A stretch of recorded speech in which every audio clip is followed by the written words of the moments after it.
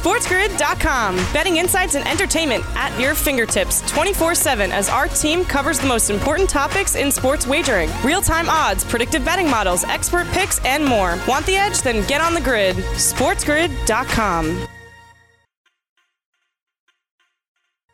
Rise and shine, sports fans. It is another beautiful day in the neighborhood. Tuesday, September 8th. Let's cock-a-doodle do it. This is the early line right here on Sports Grid, giving you the edge. I'm Dane Martinez, and as always, I got my main man, Kevin the Candle Burner Walsh, with me live and direct as we give you all the information you need to hopefully make it a profitable day and put the fun in functional sports content at the same time. Kevin, we're past Labor Day. It is officially week 1. We're going to get into the NFL season. The NBA playoffs are going on. The NHL playoffs are at the conference final. We saw a triple crown race over the weekend. Kev, we've been talking about how September is going to be chock full of sports, and we are here, brother man. Yeah, it is fantastic. I mean, the NFL season, there's really no more time for us to be like, man, it's so close. No, it's here. It's here. It's in full force. And as you've mentioned, all of these other sports are kind of getting to their peak. The stretch run of the baseball season as well. What a fortunate time to be a sports fan. Yeah, absolutely. And we will get into football all week long. We got our guy Davis Maddock joining the show in hour 2. We look forward to that. We'll be giving you everything from DFS values, diamonds and fugazis on the waiver wire later on in the season, picks and plays and leans. But Kevin, like usual over the last couple of weeks, we start with the NBA playoffs. And listen, this was going to be an important game 5 because after the miracle OG Anunoby shot, Toronto gets game 4, evens up this series, but boy, Kevin, does Boston respond. I mean, holding Toronto to only 11 points in the first quarter. They had that working margin, and they never relinquished it as the Celtics won 111-89. Kev, we have been talking about this. Where would the Raptors truly get their offense from, right? If it slowed down, if it became half court, who are they going to rely on? Who is that closer? Well, Kev, I am still searching for who that person is. It wasn't Kyle Lowry on 3 of 8 shooting for only 10 points. It wasn't Pascal Siakam with only 10 points. A lot of people, you and I, love Freddie VanVleet, but 2 of 7 from 3 is not going to get it done, Kev. Where is the offense going to come from Toronto, or are we just going to see more of the same?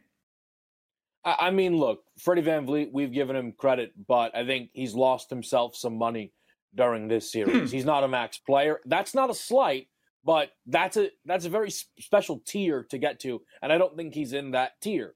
Kyle Lowry, for the entirety of his career, was not a lead dog in the postseason, and I think we've seen at times why that was the case. Scored 10 points in this game, and you don't necessarily leave shocked at that result. And Nick Nurse is puzzled as to what's happened to Pascal Siakam. Not had a lot of good games here in the bubble. Was a minus 25 in his 29 minutes of work, and maybe a little bit of tired legs catching up to this team somewhat here, having to put in 45-minute shifts to get themselves back to even before this game number 5. But from the Celtics' point of view, Dane, after 5 games here, they've been the better team. To say that OG Anunoby's miracle shot saved their season is not a disrespect, is not a stretch. It's what happened. The Celtics have had multiple games this series where they've dominated wire to wire. Yeah, absolutely. Once again, as we welcome in our radio audience from around the country, including, of course, out there on the West Coast with the mightier 1090. Thanks for waking up early with us. I got to agree with you, Kev. Let's look at Boston, right? And we have had this thesis for the entire time. At some point in games, in series, you are going to need to have that dude that you can give the ball to and be like, go get us buckets. And honestly, Kev, the Celtics have 3. I honestly believe that with the ball in Jaylen Brown's hands, with the ball in Jason Tatum's hands, with the ball in Kemba Walker's hands, they can go get that bucket. And then you got guys like Thies and Smart that are contributing as well. 6 Celtics, Kev, in double figures in game 5. Yeah, and here's the thing, though, right? They only had 2 guys off their bench score. This is exactly what we talked about when we entered this series. It's the top-end talent of Boston, even despite the Gordon Hayward injury, that can still carry them through. And Kemba Walker has been fantastic in this series. His assist prop has been one that if people have been going at consistently, it's treated them well. Jaylen Brown finally stepped up in a big way in this spot. And they're able to then cover for Jason Tatum, who only gives you 18 points on 5 of 15 shooting and 1 of 5 from deep. And you have to know Tatum's got another 30-point performance likely in him somewhere. And you compare that to the bench. Bench was real good for the Toronto Raptors. They gave him over 40 points of bench production, but it wasn't enough. Yeah, so here's my question. Because I know in that over the other Eastern Conference series, you don't have a ton of hope for the coaching of Budenholzer and the adjustments that need to be made. However, all season long, you have been talking about faith in Nick Nurse. Where does Nick Nurse go for Game 6? Well, this is the issue for Nick Nurse, is that that depth that was there cannot be relied on as heavily now. He does have to make the switch to playing his top-end guys. And that's why we've seen this. Depth does matter less and less and less as you continue on these rounds. Now, if you've got high-end pieces on your bench, that's a big credit. And Serge Ibaka's been really strong in his minute. And Norman Powell's given them a couple of good shifts. But your, Chris Boucher's, your Matt Thomas's of the world, who I know saw their minutes up, increase because the game was just out of hand and Nurse is trying different things, but they're just not going to have that same impact. So I think he kind of has to hope that the only 29 minutes for Siakam and so on and so forth help these guys maybe get their legs back under them moving into Game 6. All right, we're off and running. We got another game to talk about when we come back right here on the Early Line. SportsGrid.com. Betting insights and entertainment at your fingertips 24/7 as our team covers the most important topics in sports wagering. Real-time odds, predictive betting models, expert picks, and more. Want the edge? Then get on the grid. SportsGrid.com. Welcome back in, everybody, right here onto the Early Line on Sports Grid. Dane Martinez and Kevin Walsh, thanks for waking up early with us. Kev, we talked about one big-time Game 5 that happened yesterday. There was another game in a series that, changed the fortunes. A Game 3, a pivotal game between the Clippers and the Nuggets. And in this one, it was the Clippers that got the job done, 113-107. And I want to start with Paul George, Kev, because at the beginning, right, like last series against Dallas, everyone said, George needs to step up. Where is playoff P? Well, maybe he heard the echoes. Maybe the social media stuff got to him. Who knows? But he put forth an effort last night. 32 points on 10 of 18 shooting, 5 of 7 from 3. We always talk about, the big 2, the big 3, the closers, the clutch stars. If we have this version of Paul George, they are a lot different, Kev. It's almost like I've been saying this, if it's this version of Jimmy Butler, if it's this version of Kristaps Porzingis, I'll say the same thing. If playoff P, quote unquote, is back there to be the Robin to Kawhi's Batman to this very deep defensive team, the Clippers are ready to go. Do you now believe in playoff P? No, absolutely not. And in fact, I think if you're a Lakers fan, you should probably be pretty excited about these performances because I love how everything has to be through the prism of the Lakers' hopes. Even Clippers, Nuggets. You're right. Hey, Lakers. You're right. Or Rockets fans, let's be fair. But if the Clippers advance and it's through Paul George, that's great because there's no way that's going to continue in the conference finals. But he was great. And I think more importantly, right, he had 27 through 3 quarters. He kept him in it. This could have got out of hand in the way that game number 2 did, and he kept him in it. And the one thing about the Clippers, kind of, what we're just talking about with the Raptors, is they do have multiple guys that in the stretch run, you do trust to step up and hit some big shots, right? Lou Will, and this is, 10 points might be hard to say it's the Lou Will game, but he was a plus 20. So this might have been the Lou Will game, and he stepped up. Certainly, Kawhi can close out any game that you would ask of him. Mm-hmm. And PG was great. But the thing was, and I want to give the Clippers their credit, but I've just seen the Nuggets do this so many times. It's hard to tell. Is it just them or is it the Clippers defense? They scored 2 points in pretty much a 4-minute stretch between the 5-minute mark and the 1-minute mark. That's unacceptable. It just is. The opportunity to go up 2-1 is invaluable against this Clippers team. And, here we are again asking ourselves, where did the Nuggets offense go? Yeah, it's fair. I mean, but Nikola Jokic was certainly not to blame with his 32 points. I want to ask you, because Zubac was on him a lot of the game, fouled out, Harrell there as well. What's the best way to play Slim Jokic these days? They even showed on the telecast, right? Like the way he looked in November, then in March, right before the shutdown, and now, it's almost like he's a different player. He was always skilled, could always pass. We understand all that, could always hit an outside shot. Is there any difference now to the way they're playing him? And does it matter if they go ahead and move on in the series? What's the difference with a guy like Zubac and a guy like Harrell on Jokic? The thing is, though, you kind of alluded to it there, is does it matter? And it almost does seem as if we are finding out what seemed to be true in the last round. Jokic is their best player. But what they get from Jamal Murray seems to be the deciding factor in what the Denver Nuggets are going to be. And this is where we talk about the leap. 5 of 17, 14 points. This is the kind of performance that if Jamal Murray gives you, you go, man, I'd love to see him be better. But you don't lead shows with it. You don't say, can you believe this disaster performance from Jamal Murray, right? We don't it's not going to be playoff Jay, right? In the same way if this was a Paul George performance.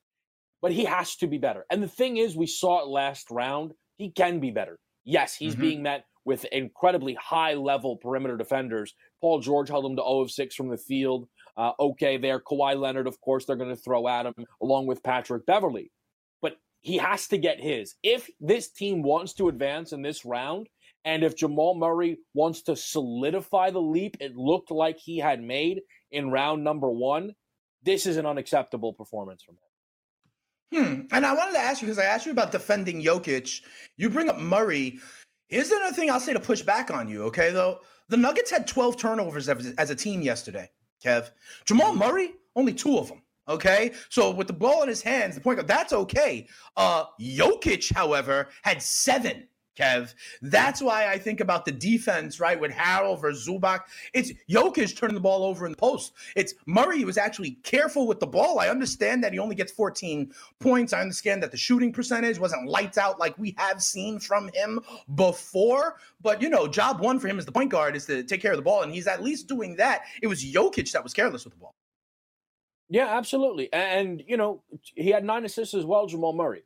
He was trying to create in other ways. And this is the danger, certainly for the Clippers, where, you can see them at times just completely lose focus. But they do have a lot of very high IQ defenders. And that's where post touches become dangerous because they'll know when to double the post. They're long when they're doing it. And that is when they can create havoc.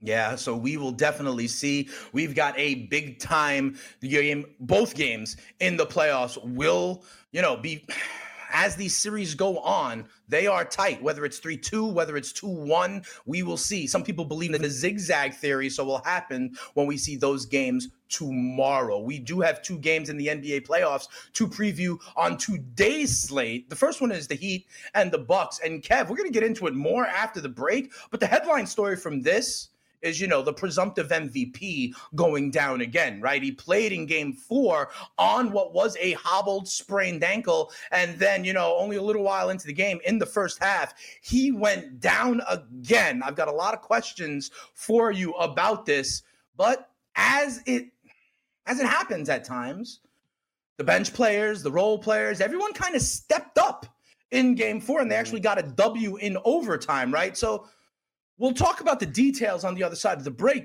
Kev, is Giannis going to be back? And, do they have 0 chance without Giannis? Or do you expect kind of all these other guys to start to realize that the pressure's on them and to deliver as they did in game 4? If Giannis does not play, the Bucks will get ran out of the gym, is my belief, going into game number 5. I think the way that they stepped up is something that we've seen throughout the NBA all season long. The reason why, people who could, follow me on Twitter, I jumped on the Heat live, it's the playoffs. You didn't think the Heat would allow that to happen, but they went ice cold in the fourth quarter, and then overtime, aside from a couple of Tyler Hero made threes, they just had absolutely nothing going. But Chris Middleton played about as well as he could possibly play in the third quarter. You saw it in the fourth quarter, he didn't score, and then he carried him home in overtime. He did in overtime. I think this game could very well be ugly if Giannis is unavailable. What's puzzling to me is the most recent report that I saw on Giannis's ankle is that there's optimism, that they believe it's at the same level that it was entering game number 4. We played game number 4, right? And he played 11 minutes and had 19 points in those 11 minutes. And he was a +2 in his action. He was real good. Now, we saw it got tweaked again, and that's obviously going to be the worry. But I'm wondering here if the book maybe knows more than we do, because that's a very ambitious -3 that sits there next to the Miami Heat line. And I've also noticed that Giannis does not have points props listed, or any props for that matter.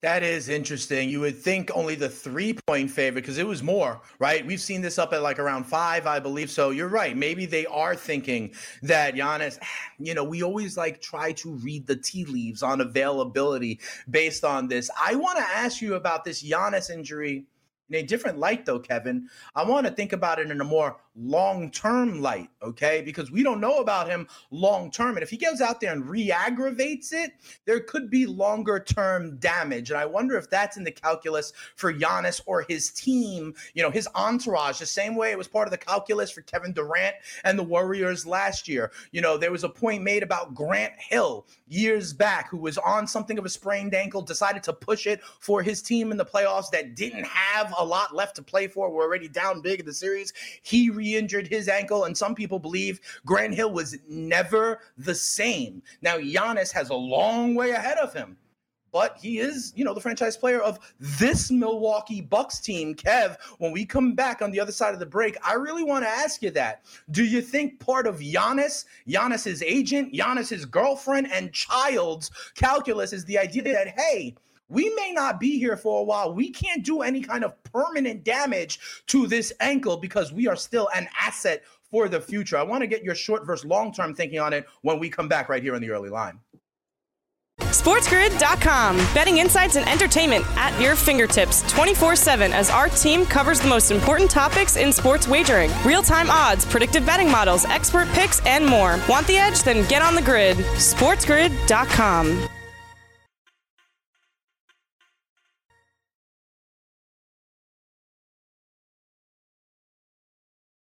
With us on the mightier 1090. I'm Dane Martinez. I got my main man, Kevin Walsh, with me as well. Kev, what do you think about that? What do you think about that? The short-term fortunes versus the long-term fortunes for Giannis? Do you think that factors into his calculus on availability for Game 5? So the problem is that Giannis was trying to get back into Game 4 for pretty much the entirety of Game 4. Because Giannis knows what's on the line. This is a legacy moment. Now, it's not something that he can't overcome, right? I mean, imagine if LeBron's time in Cleveland would have, not allowed him to ascend to the levels that he has. That's not the case. I'm not even saying that Giannis has to leave. But what I'm saying is he can get over this. But right now, second year in a row, best record in the league, potentially getting bounced again in somewhat disappointing fashion when you consider last year, they lost 4 in a row to Toronto. Now, possibly going to be eliminated in 5 in round number 2 as well. So we know Giannis is going to push it. And if you're Milwaukee, it's kind of hard to play long-term, he's our guy, when you don't know if that's necessarily true. Ultimately, though, you have to be cautious with any injuries just because that's the right thing to do. Yeah, no, absolutely. Definitely something we will watch. And again, Kevin made a great point, okay? Look to see if they offer any prop bets on Giannis as well. That may be a market to play in, and it also could be an indicator of if they know anything around Giannis's availability. Let's go to the other game tonight, Kev. We got the Lakers and the Rockets, and this is going to be interesting, all right? Because listen, we have talked before about this series. We know you are on Team LeBron, Team AD. We know your feelings about the Lakers. And going into this series, we haven't had a chance to talk about it, right? Because the games were on when we were off over the holiday weekend. But Kev, going into this series, I mentioned that 40% from 3 threshold was going to be a key for the Houston Rockets, right? Because the Rockets are going to play their game no matter what. We've talked about them being like the king of variance kind of team. Right. And ironically, though, Kev, in Game 1, They shot under that threshold. You said they had a good game, though. They were still getting buckets. They shot under that threshold, though. Still won the game in game 1. Game 2, they shot over the threshold, but lose. So the way we were looking as indicators for this series, at least for me on the Rockets side, has not happened. They are 0 for 2 in that vein. The series is 1-1. We've got game 3 tonight. Before we dig into any of the leans or any of the player props, what are you thinking? The Lakers are 5-point favorites, and the total is at 224. Yeah, so I think, again, this is something that you and I, though, have disagreed on a little bit here as it pertains to the Houston Rockets. The first game, I know they didn't shoot 40% scorched earth, but 36% on 39 attempts is still very good. And the 48% field goal percentage, when you consider almost half of their attempts are from 3, was also very good. And James Harden was fantastic. A wildly efficient 36-point night from him. And we saw Westbrook be excellent. So they got it's not like they were poor in game 1 and won despite that. The Lakers offense crumbled in the 4th. LeBron didn't score in the entire quarter. But the performance that they put forward in game number 2 is one that I think most people would, if they just blindly looked at the 3-point numbers, would say, oh yeah, the Rockets absolutely won the game. Shooting 41.5% on 53 attempts, they made 10 more threes than the Lakers.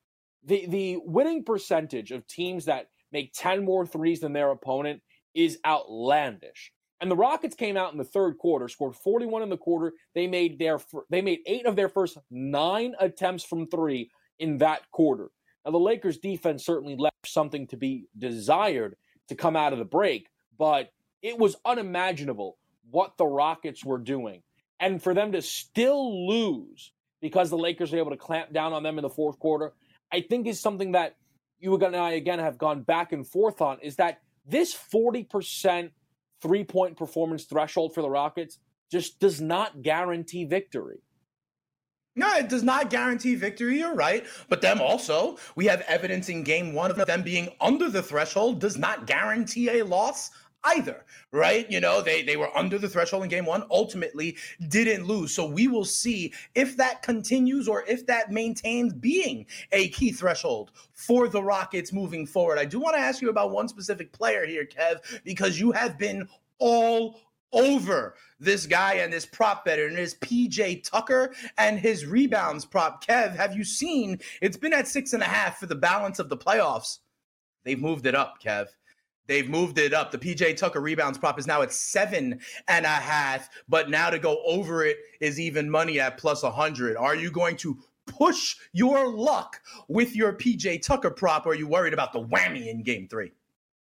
So it's funny, but we talked about entering this series. We wanted to see how much did it have to do with the situation that was going on there in Oklahoma City versus this series here now. And game 1's 9 rebounds was good, but I'm like, that's not overwhelming. And then he responds with a double-double. And by the way, like PJ Tucker going to have double-doubles is like 11-1. So that's a tremendous performance from PJ. And now that's the thing. Again, they can only move the number so high. But I think if you break it down into its simplest form, if I were to tell you that a starting center who's going to play near 40 minutes a night has a rebound prop of 6.5 or 7.5, you're just almost going to blindly bet that over. And that's the case for PJ Tucker. He's the starting center, who got 34 minutes, had 11 rebounds, and this is what he's now been doing for the last 7 some odd games in a row. Yeah, we have seen it, and as we talk about on these shows, you ride a trend as long as it takes because it'll only break once. Kevin, you have been all over the PJ Tucker rebounds prop for the playoffs, and it doesn't seem like there's a reason to hop off of it because not only has he been going over 6.5, he's been going over 7.5 with his time on the floor and the role he plays for this small ball team. Kev, there's another prop market I want to ask you about in this game. The prop is to record a triple-double. I was on this market a little bit with Luka and the Mavericks Clippers series, and I got to ask you, this is weird to me. LeBron James is plus 175 to record a triple-double, right? Gotcha. There's another man in this series, Kev, who has averaged a triple-double multiple seasons, Kev. and to record the feat in one game. LeBron James is plus 175 to do this. Kev, Russell Westbrook is 21-1 to record a triple-double. Tell me why. Is that Lakers defense? Is that Russell different since he's been back? What's the case here, bro? I mean, he might be looking at double-digit minutes after the way that he played in game number 2. He was terrible. But at 21-1, is that not a live bet, though, still? On any individual game? 21-1 is obviously tough to turn down, but Westbrook's not been the same when he got to Houston. He didn't average 8 rebounds. He didn't average 8 assists. That's far off from the triple-double average. Since he's come back, and here's where, the rebounds, he had 9 in the first game, he had 13 in the second. The points are assumed, even though they only had 10 points in the last game, but the points are assumed. He had 6 assists in game 1 and 4 assists in game 2. And you go all the way back in the 3 games that he played against Oklahoma City, and thus far his postseason high is 7. He doesn't have the ball enough. And that's the issue. It's just not in his hands. Is it possible? Sure. But you take a look at what Westbrook's been, especially in game number 2. I mean, the ball might be in his hands even less. I will tell you this, though. With the way he shot, he might be very passive in game number 3, and that gives you a better chance. Hard to argue against bets that are 21-1, right? Right. You only got to hit him once every 21 times. So I totally get the reason there, but I wouldn't tell you that the market is off with how they're pricing it. He's not come close yet. All right, no, that is fair. And remember, Kevin has mentioned something that is also very important when we're talking about sports investing, right? He's saying it's not going to happen, but at the same time can say it still could represent some value because of the potential, because of the EV over time. Kev, one other question I do want to ask you about this game, and it lies in the total. It lies in the total of 224. How has this been going? My thesis, Kev, has been that as we get further and further along in the playoffs, things get tighter. We see less transition basketball. We see more half-court basketball. We see sphincters get a little tight as well, and we see more unders. Is that crazy for me to think 224 is the number in this one? It's not crazy for you to think, but where you can really take advantage of it is in the live market. Take a look at these quarters, 56, 62, 64. And then what do you get in that fourth quarter, Dane? 44 points. That's what you're talking about, though. Is that in a tight game late, we've seen this throughout the entire postseason. This does get tight, okay?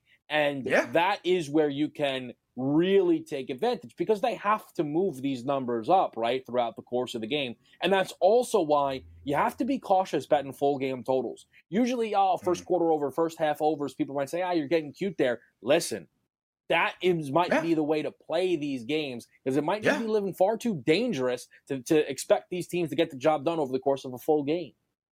No, I like that. And also, even over the course of a game, it'll tighten up, right? So the idea, because if it's still a 3-point game with 6 minutes left to go, then all of a sudden it gets tight. It looks like the damn All-Star game, right, Kev? It could be wide open, but then when it's clutch time, everyone's like, let's play for real. Let's slap the court. Let's play some defense. So definitely something to watch. Kev, we got to turn our attention to baseball because we've blinked and now there's less than 20 games left in the regular season. And with 8 teams making the playoffs in each league, there are some very interesting takeaways from the MLB standings, from some important series that are on the horizon. And we will look at it when we come back on the early line. It's Dave Martinez and Kevin Walsh. We look at Major League Baseball up next on the early line as we go into fall. Only a couple of weeks left, Kev. Are the Yankees in trouble? We'll discuss that next.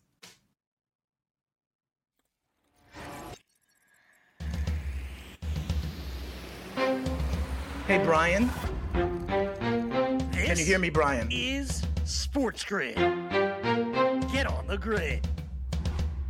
SportsGrid.com. Betting insights and entertainment at your fingertips 24/7 as our team covers the most important topics in sports wagering. Real-time odds, predictive betting models, expert picks, and more. Want the edge? Then get on the grid. SportsGrid.com.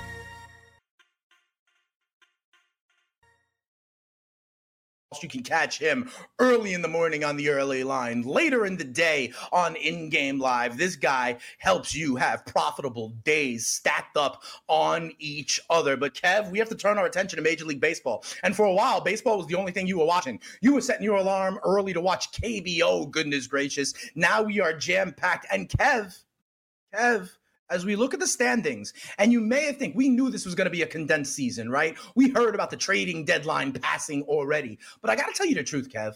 Now with the NBA playoffs going on, the buzz around football starting, right? We got majors in golf and tennis. We got ponies racing. You can almost forget, Kev, that there's less than 20 games left until we hit the Major League Baseball playoffs. And quite frankly, it's tightening up. And I want to ask you specifically, Kev, about the two prohibitive favorites in the American League going into the season, because right now the Houston Astros trail the Oakland A's, and right now the New York Yankees trail the Toronto Blue Jays and the Tampa Bay Rays. And the Blue Jays just got it done 12-7 against them yesterday, coming back with a 10-run sixth inning. I joke about this with you before, Kev. What is your level of concern with the New York Yankees? When I asked you this last week, you were like, no, we'll see what happens when we're awake on Tuesday. Well, it is now Tuesday, Kev.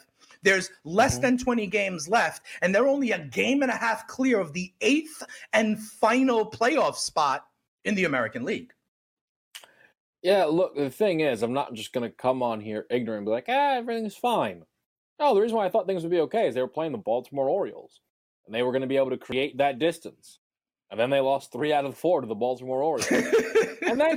and then bounced back with what looked like the first time in a long time their bats woke up and had an inning where the Blue Jays scored 10 against them. And they lost the game 12-7. Yankees are struggling in a big way, in a very, very big way. And we can talk about, what they might look like if/when some people return, but it is pointless. And to be fair, the only reason that I have maintained that level of confidence in the Yankees is, the teams that sit below them, the Orioles, Mariners, Tigers. Yeah. I mean, these are supposed to be the worst teams in baseball. And even though this is obviously a season that has its variance, you would like to still think that over the course of a 60, a team with the Yankees talent would pull away from a team with the Orioles talent. But there are 2 issues to that. The first is, well, they just played the Orioles and again lost 3 out of 4. But the bigger point is something that you could see over the weekend. It's just not the same Yankees team. And the excuses go out the window, but just look. Judge, Stanton, Glaber, Gary got benched. Gio Urshela isn't there. I mean, it is name after name after name not available for this team. And I didn't think we'd still be waiting on some of these guys to be back at this point. And we are. And the Yankees are throwing out an exhibition minor league lineup. And it's hurting them. It absolutely is. And you say over the course of 60 games, the cream will rise to the top. Well, we've only got like 19 left, Kev. And you talk about these teams behind them. And, conceptually, I agree with you, Kev. It's the Baltimore Orioles, the Seattle Mariners, the Detroit Tigers, literally the dregs of the American League. But, Seattle's won 6 in a row, Kev. Baltimore's won 3 in a row. And as I mentioned, it is really only a game and a half or 2, kind of with 19 left to play. Everything is still on the table. I want to ask you about the Houston Astros as well. Okay, because they were big-time favorites, runaway favorites, Kev, some may even say, but the Oakland A's shut them out yesterday, and they have a double header today. You would say that's twice the opportunity for the Astros to make up some ground, but it's also twice the opportunity for them to fall by the wayside. What's your level of concern? We talked about it with the Yankees. What about the Houston Astros? Now, technically, in their division, they are the second-place team, so they don't have the complication of the Blue Jays even further hurting the Yankees, but Seattle is kind of right there. So talk to me about your level of concern for the Astros vis-a-vis what you just said about the Yankees. Yeah, I would say I'm a little bit more concerned about the Astros. Well, I'm not concerned about the Astros, but I think the Astros are maybe in a bit more of a difficult position because of the nature of this 5-game losing streak. They just lost a 4-game set against the Angels. Clean. That's ridiculous. Like, to the point where, I'm kind of taking a look at you like, hey, you think our Angels are alive here, pal? Because we were both pretty excited about this team coming into the season. And you've mentioned it. The Stros and the Yankees sit there with the exact same record. Now, I understand that if the Astros get the second spot, they're secure. But the gap between them and the Mariners is 2 games. The gap between the Yankees and the Orioles is a game and a half. Surely that half game does not all of a sudden mean that the Astros, all right, that was close. Right. No, listen, they're in a bad spot right now. And, the Yankees against the Blue Jays is still a more favorable matchup than having to play the Oakland Athletics. And that's, again, it's not a slight to the Blue Jays. It's a credit to the team with the second best record in the American League. So for me, I just look at this from the Astros perspective, and it is concerning. But I'm also saying the same thing about the Yankees, because you just didn't think it'd be this tight at this point in the year. Yeah, absolutely. And so that's why I started this with, we are under 20 games left, and everybody who conceptually can be like, yeah, I'm not worried, it'll work itself out. That may be true.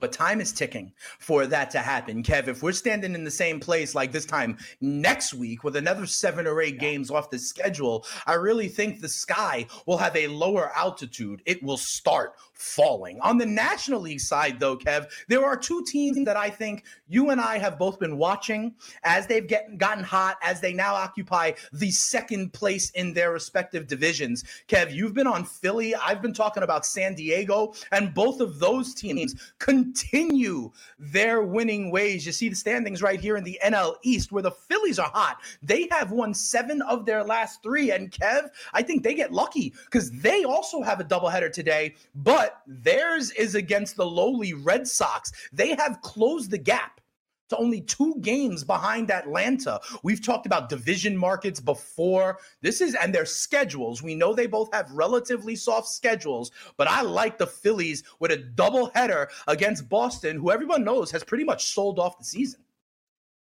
Here's the thing about the Phillies now in their position as it relates to the Atlanta Braves. The 4 games in hand, if the Phillies win all 4 of those games. We're now, tied. That's not an easy thing to do, but they then have the exact same record as the Atlanta Braves. That's incredible that they've come all the way back to this point where there is genuine pressure on this Atlanta Braves team, who all year has been priced as the second best team in the National League and still are priced in that manner to potentially take a division crown off of them. You can't say enough good things about what the Philadelphia Phillies have been able to do over the last 3 weeks of baseball. Yeah, and I can't say enough good things, Kev, about what the San Diego Dads have done over the last month or so as well. You and I were on this team early on. Fernando, show me your Tatis Jr., Manny Machado going off. But Kev, the big news, right, was what they did at the trading deadline. And their big acquisition, Mike Clevinger, is on the mound for the Padres today. Didn't get a win in his first outing, but listen, they won 1-0 yesterday against the Colorado Rockies. Jurickson Profar with a game-winning RBI late in that one. It is an era of happy feelings down there in San Diego. They remain hot, Kev. They have Colorado, who has sort of cooled off just like Charlie Blackmon has. Do the Padres keep it going and continue their threat and their chase of the Dodgers in the NL West? This is a very, very big game for the Padres because you want to see what Clev has. You want to see him step up in a big way here, because when we think about teams that can challenge in the National League, if you can say, I've got Paddock and Clevinger as my 1-2, and I trust it, no doubt about it, that is a big, big spot there. So I think laying the 1.5 is a lot more palatable at -126 opposed to the 245 there on the money line. And they are going up against the guy who has a Hall of Fame name in Chichi Gonzalez. All right, absolutely. So here's the deal. I think the Padres are going to be a very intriguing team. And Kevin, you mentioned this, right? The idea that they can then run out Paddock and Clevinger, because we are going to be in the playoffs in that first round in tight 3-game series. You know what I always look at, Kev? I look at the idea of, can these top line starters really just win you a game? And I know, Kevin, you've made the point that pretty much almost everyone in the playoffs is going to have that, right? Like at this point in the NBA playoffs, everybody should have a closer and a clutch guy that can get you a bucket. It's almost required at that level of the playoffs. But yes, Paddock and, of course, Clevenger will be strong. I mean, Denilson Lamet, who pitched yesterday for the Pod, struck out a ton, and they won 1-0. So he is capable of that kind of performance on any given day as well, Kev. We will continue to monitor Major League Baseball as it sounds crazy, but the stretch run for the playoffs is here. And like we said, with 8 teams left, 8 teams qualifying for the playoffs, it is going to be tight. The other thing that is here is the NFL season. And when we go to hour number 2, it is going to be all NFL. We are going to get you caught up on all the news and notes from over the weekend. And there were a ton, as cut down day happened over the weekend. So a lot of new faces in new places. We'll get you covered on that. We'll have our guy Davis Maddock join the show as well, thinking about everything from season-long props to some DFS plays and a season preview. But Kev, before we go to football, because we're going to stay on football for a while, right? Football is here, and I'm excited about it. I do want to congratulate Dustin Johnson. Dustin Johnson, we talk about golf all the time, Kev. We thought it was ironic that Dustin Johnson was starting last week with like -10 as Cam, our guy, explained to us the strategy and the scoring for the final week of the FedEx Cup. Dustin Johnson gets the job done. Guys like Justin Thomas, John Rahm, Xander Schauffele were nipping at his heels in the final round, but Johnson does in fact get it done. Gretzky's daughter out there hugging him at the end. Dustin Johnson, we tip our cap here at the early line. He is the FedEx champion. Look, it's been a lot of fun to, continually cover golf with Cam, and DJ's had quite the run when you think about it. There's been a lot of times that we were, previewing tournaments, and Cam's like, yeah, listen, it's free range. At any point you want to fade DJ, matchup best, right, miss the cut, go for it. The guy's a disaster. And then over this past couple of weeks, I mean, he has just been on another level. And we all, we know, right, Dane, the strokes lead that he had going into the Tour Championship. The fact of the matter is he had the third best score of the weekend. He was dominant in every way imaginable. And just an incredibly impressive run to close that thing out by DJ.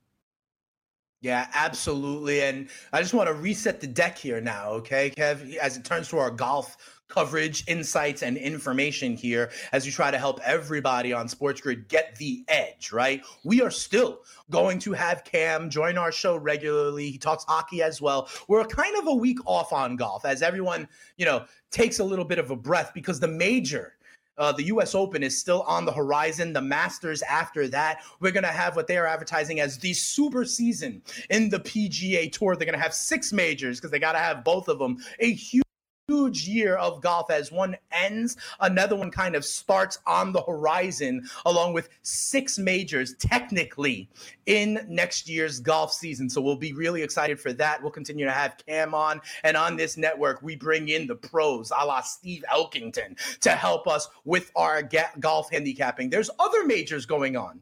There's a major going on in our fair city, Kevin. The U.S. Open tennis tournament is happening in New York, and we got to talk about why the best player in the world isn't there anymore. We do that when we come back here on the early line.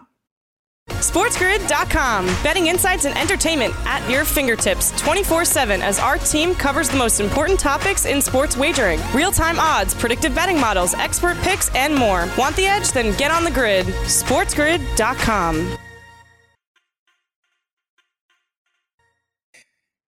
Hey, welcome back, everybody, right here onto the early line. I'm Dane Martinez, my main man, Kevin the Candle Burner Walsh, burning it at both ends, giving you what you need to have profitable days and nights and getting the edge on Sports Grid. Kev, a lot of people now have dead money in the U.S. Open on the tennis side because the number one player in the world, the number one seed, Novak Djokovic, is gone. He was disqualified, Kev, because I guess, a point didn't go his way. He took the ball, smacked it towards the back, and it hit the lines judge, Kev. And it hit the woman in the throat, Kev. She went down, was gasping. It was clearly unintentional, right? A little bit of just offhanded frustration. He went over, apologized, and then you saw a back and forth where he was like, dock me a game, dock me a set, don't DQ me. But the decision was made, and that is the letter of the law, Kev. So Novak Djokovic is out of the U.S. Open. I can attest to this, Kev. I used to be a ball boy for the U.S. Open, and those balls are flying fast and furious. You got to keep your head on a swivel. I don't think Novak intended anything, but the rule is the rule. Yeah, I think this is a scenario where a lot of people had comments who don't often watch tennis. That's kind of what I gathered from the situation. Like, you ever go to a friend's house who says no shoes in the house, and you're like, what? Why is that a thing? But everybody who lives in the house is like, no, this is what we do. We take our shoes off. Kind of feels like how this was with tennis. A lot of people showed up to the house and didn't understand why their shoes needed to be off, and that's Djokovic getting tossed out of this tournament. Where people who actually follow tennis are like, yeah, no, that's what happens. These are that's a disqualification, play right. by. And there were other tennis players who were like, I would have been banned for years, many, many years, had that been me. So right. No, and in fact, there was kind of from what I understood, almost some satisfaction, not in seeing him DQ'd, but seeing the highest level players actually held to that same standard that they believe they would have been had it been them in that spot. No, I think that's an interesting point, Kev, right? Because as we see in other sports, it's like, the Jordan rules, right? Or whatever. The fact that it was adjudicated in the same way, even in that high leverage situation, even with the number one player in the world, goes to the kind of consistency of the rules themselves. So I think that is a great point that you make. And Kev, the futures odds now on the men's side, a lot different with Medvedev and Dominic Thiem as now the favorites to win the men's side of the U.S. Open. Well, I told you before, Kev, hour number 2 was going to be football. Hour number 2, when we come back, Kevin, I'm not even joking anymore. It's like it's week 1. It is week 1 of the NFL season. On any Tuesday moving forward, we'd be talking about the following week in the short term because there's an NFL game in 2 days. And we're in that situation. So let's talk about it. Hour 2 of the early line. SportsGrid.com. Betting insights and entertainment at your fingertips 24/7 as our team covers the most important topics in sports wagering. Real-time odds, predictive betting models, expert picks, and more. Want the edge? Then get on the grid. SportsGrid.com.